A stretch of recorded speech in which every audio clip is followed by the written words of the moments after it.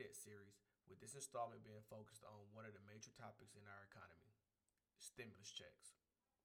For those who are not informed, our political leadership has approved to distribute $600 checks to most of the listeners of the show, and $600 for their dependents.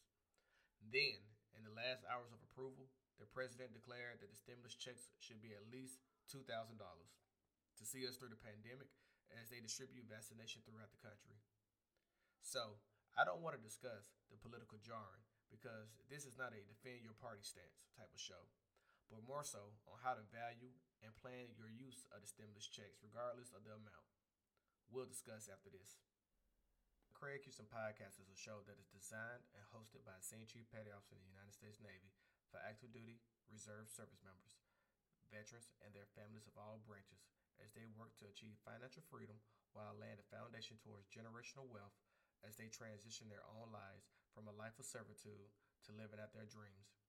The Craig Houston Podcast is currently looking for service members across all branches and pay grades who are currently retired and have completed the transition into their new career and would like to share their successes, failures, or advice that will help an active service member prepare for their transition. If you are interested, you can email Craig Houston at the Craig Houston Podcast at gmail.com.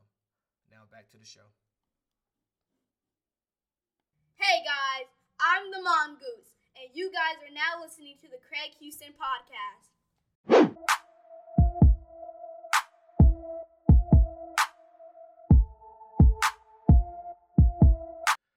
Like I discussed in part one of this series, we focus on how an emergency fund is paramount in giving you a puncher's chance to clear out your debt with level footing underneath you. I talked about how not having an emergency fund could leave you vulnerable to what has been termed Murphy's Law, where you may be working towards paying off your consumer debt. Consumer debt means paying off debts such as credit cards, loans, collections accounts, or charge-offs.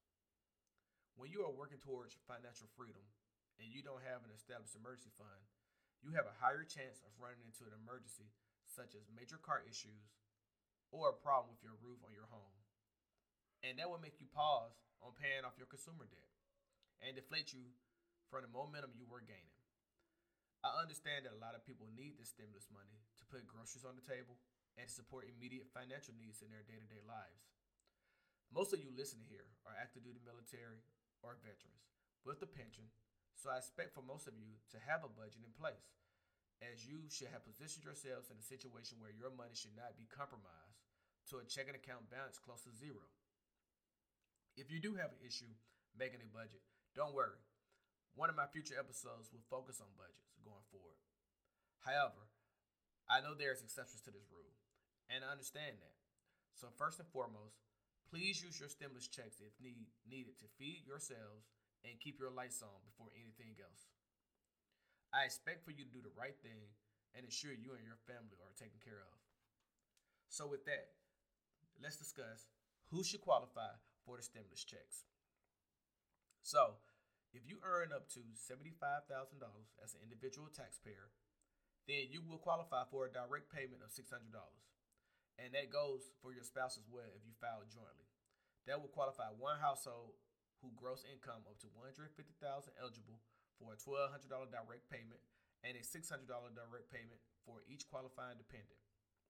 So let's take a look at my household, for example. We are a single income family with 3 kids, but only 2 qualified dependents for tax purposes since Jayla is 18. Yeah, that's right, I have an 18-year-old. So under the rules given, our household will qualify for a direct payment of $2,400. So now, for a disclaimer, I'm assuming these same rules would apply if it was a $2,000 direct payment, if it was awarded vice the $600 payment. Then my same household will receive an $8,000 direct payment. Now, if anything with these terms change, obviously we will have to go back and talk about the new numbers. But let's go with the $8,000 for right now. Now, that is a lot of money regardless of the payout, and it can all disappear if you're not considerate and direct with the utilization of your money. So in the first part of this series, I suggested that an active military member should have an emergency fund at a minimum of $2,000 as they work through ridding themselves of consumer debt. So even with the $600 direct payments, a household of four will receive $2,400, and that would be the baseline of that emergency fund, and still have $400 to put extra groceries in their household or pay towards lowering the consumer debt. I think this is important to realize that you can wake up here shortly with anywhere from $2,400 to $8,000 in your checking account, and how you position yourself to use this money smartly will be very important to financial success in 2021. So leave me a review and let me know. Will you be starting an emergency fund with your stimulus check, or do you have other plans for it? I'm interested in hearing your ideas for your money.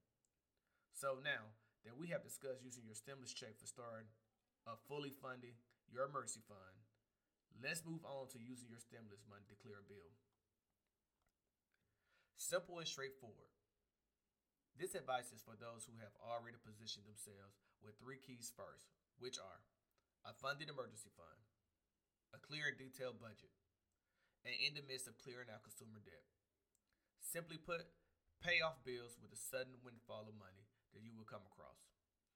I would recommend the Dave Ramsey Told Him Money Makeover debt snowball process. So if you are just starting your debt snowball, you will list all your consumer debts, smallest to largest, and pay off each bill from top to bottom, or in this case, smallest to largest, as this will continue to motivate you to continue paying off these bills as the value gets higher. I will go into this in more detail in our budget show in the series, so stay tuned for that episode. While doing this, realize that this is giving yourself a small, substantial monthly raise, as these bills are no longer requiring a payment, and you are able to combine these payments into your next bill that needs to be paid off. At the same time, you are increasing the likelihood of your credit score rising as you pay off these debts. Don't think that this is the time to go out and put yourself in more debt and go out and buy a Dodge Charger or finance a vacation to Jamaica that's going to set you back another $6,000 when you are already fighting an uphill battle. As a matter of fact, make yourself this promise now. I need for you to declare you will not take on any more consumer debt in 2021. Let's say it all together now. I would not take on any more consumer debt in 2021. Okay, good. I ask you to declare this because if you are truly going to be in control of your finances, you are going to have to practice self-discipline to make your money do as told. So a question that you may have is, what if it's a bill that's already in collections? Should I pay off that bill next in my debt snowball? I had to deal with this at one point, and here's my advice how to handle it. Skip it and come back to it once all your active consumer debt is paid off completely. Here's why. First of all, your active consumer debt is currently requiring you make a payment out of your budget each and every month. And that means once these are paid, like I said earlier, then you will have that power to add that payment onto your next loan or credit card payment in your debt snowball. It's called strengthened numbers, or in this case, strengthened dollars. Those strengthened dollars are better on active dollars, as they will continue to grow. Once all your active debt is paid, then come back and address those collections or charge-offs on your credit report.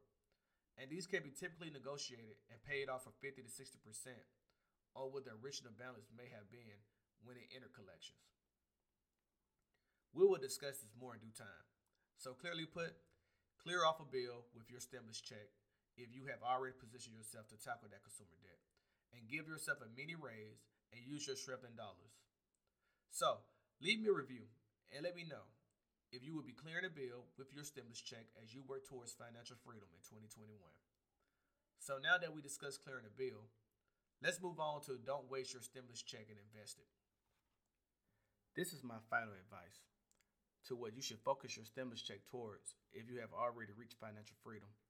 Then my input, if you care, is that you should invest it. What should you invest in? I believe that you should invest that newfound money in stocks, mutual funds, or even Bitcoin. Bitcoin? Yes, I said Bitcoin. If you are going to put that cash in a savings account, that is never going to provide you with substantial interest. I'm not giving financial advice since I'm not qualified to do so in any sense of the word. My opinion, however, is just to do some homework once you are done with this podcast. So let's start your homework assignment.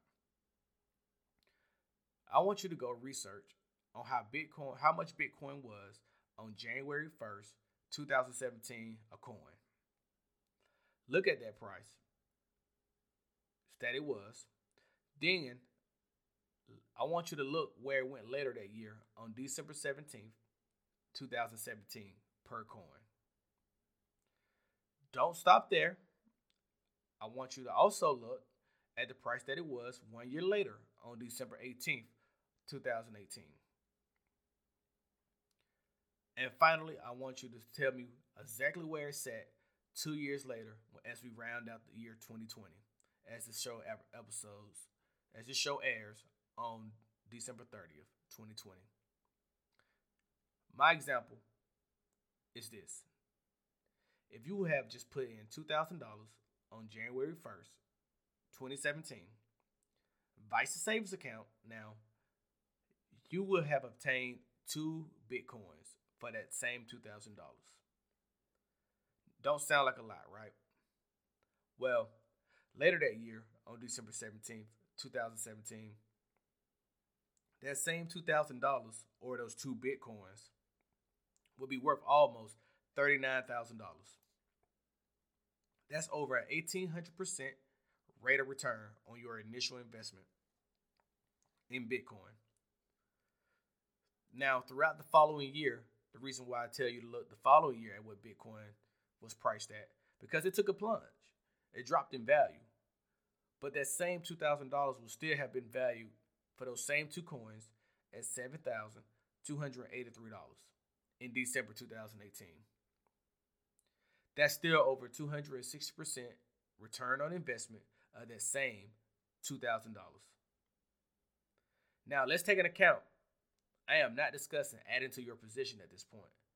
Just only the $2,000 in one lump sum and just letting it ride. Some people say you throw it in a drawer, you close it, you don't look in there until 10 to 20 years from now and you see what you got. So let's talk today what that same $2,000 will be worth. All right, folks, you ready for this? That same total $2,000 investment, 2 coins, at the current price that Bitcoin sits at today would be $55,678, which is almost a 2,700% rate of return on the initial investment in 2017 of $2,000. Folks, that is a $2,000 investment that you would normally see sitting in a savings account drawing minimum interest, and even if you went into the down year, you would still have made more interest on that initial investment of that same $2,000 in 5 years than you would have made in a savings account versus Bitcoin. So, that is why, in my opinion, Bitcoin is not a bad investment vehicle. I hear all the commentary. I hear all the editorials, newscasts, people not understanding it. I got it. But I'm just giving you another scenario where your money could be worth way more to you now by some type of investment vehicle. Please, just do your own research as you look into opportunities to invest your own money. Please leave me comments also if you've already owned Bitcoins or considering starting a position in Bitcoin. So for full disclosure, I don't own any shares currently of Bitcoin, but I may start a position at some point.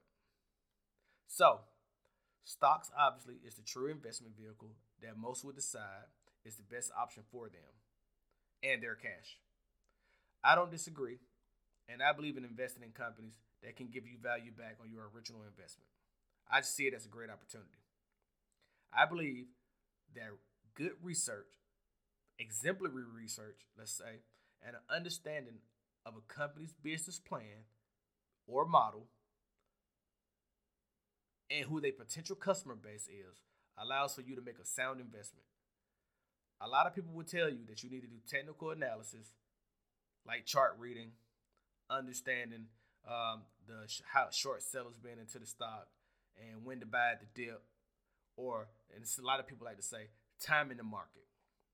I view time in the market as something similar to shooting dice in the dry storeroom on board a U.S. Navy ship. I'm not suggesting that that's something I would be participating in myself, but essentially, to me, timing the market is gambling. Research shows that adding to your stock position routinely, month over month, over time, allows for that position to grow, and you will start to see substantial growth as you add to it versus trying to figure out your next entry point. That is why a lot of individuals invest in exchange traded funds, better known as ETFs, versus individual stocks. Now, an ETF is similar to mutual funds as it usually consolidates companies that are reflective of an index or a sector in the stock market, such as technology, where they mimic either those sectors or those indexes as individuals buy more shares of the ETF versus the individual stocks. So let's say you decided to put $2,000, that same $2,000 that we talked about in Bitcoin in our first scenario, into the index ETF. Let's use stock symbol SPY, SPY. SPY is one of the major ETFs that most individuals invest into because it mimics the S&P 500 index. So basically, it's going to give you a similar return that the S&P 500 sees year over year, as long as you're investing into this ETF. We will use the same time periods as too, all right, that we did for Bitcoin, in showing you how you can invest that same $2,000 vice putting it into a savings account. Now, please, like I said before, make sure you're doing your own homework, as it will be vital for you as we proceed to go deeper into helping one another build generational wealth, and especially in this series of the Getting Out of Debt series. So let's see what that $2,000 investment would be on January 3rd, 2017. The market closed with SPY at $227. So that same $2,000 will give you a value of 8 shares of the SPY ETF. Okay? So now let's fast forward to on December 18th, 2017. Those same 8 shares will be worth $2,352. That's an increase of $352 on your initial investment. So that's still a 17.5% gain on your initial investment, and that's nothing to sneeze at. You didn't do anything but put $2,000 in there, and you basically waited 12 months to receive $352. Vice probably receiving $15 in your savings account over that same year. That's better than any savings account I know of. If you think I'm wrong, go ahead, hit me with a comment, let me know where I may be mistaken at. So let's keep going though. In December 2018, SPY ETF dropped in value to $240 a share, giving your same 8 shares a total value of $2,114, which is still a 5.7% gain on your original investment.